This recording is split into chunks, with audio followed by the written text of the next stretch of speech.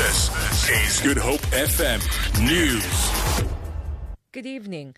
The City of Cape Town has welcomed a ruling by the High Court upholding its decision not to allow the annual Voorsmakie minstrel parade to take place tomorrow. Earlier this week, the city declined an application by the Cape Minstrel Association to hold the event. It said organisers had failed to produce the required plans and had outstanding debt from a previous event.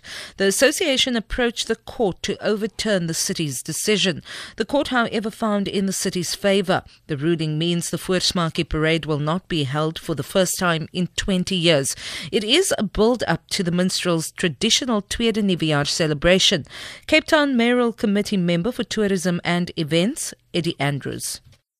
The city welcomes the ruling this afternoon by the courts. It sort of vindicates us that we follow due process, and important to note that this conversation started about 6 to 8 months ago, where we have conversation with minstrels to ensure full compliance when the committee actually convenes to discuss an event application. And unfortunately, this week when the committee sat, they were not compliant. In that regard, we could not issue a permit, and because we've got to adhere to applicable legislation.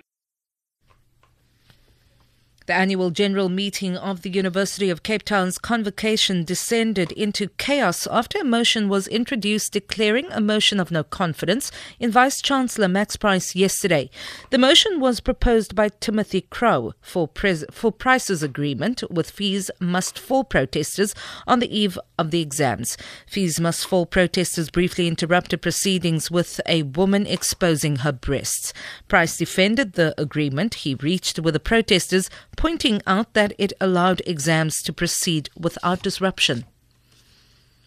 Former District 6 resident in Cape Town, Sheikh Ismail Karan of the Al-Azhar Masjid Mosque, says he has forgiven the apartheid government for oppressing his family, although he has not forgotten. Karan took part in an interfaith march in the CBD today to mark Reconciliation Day. He says he was 17 when police vans moved to demolish his home on a cold June morning in 1972. Karan says the coming together of various religions to mark the day is commendable. We didn't call it interfaith that time. We lived it. People of the Christian denomination, Jewish, Buddhist, Hindu, Muslim, we just lived together. We just found our common humanity. In fact, it was natural for us to just live together as human beings. The presidency says President Zuma is fine and has not been injured while making his reconciliation address at Gopani village in Zeerust. The president cut short his speech when a severe storm hit the area. Presidential spokesperson Bongani Nkulunga says the president left the marquee because it was becoming unsafe.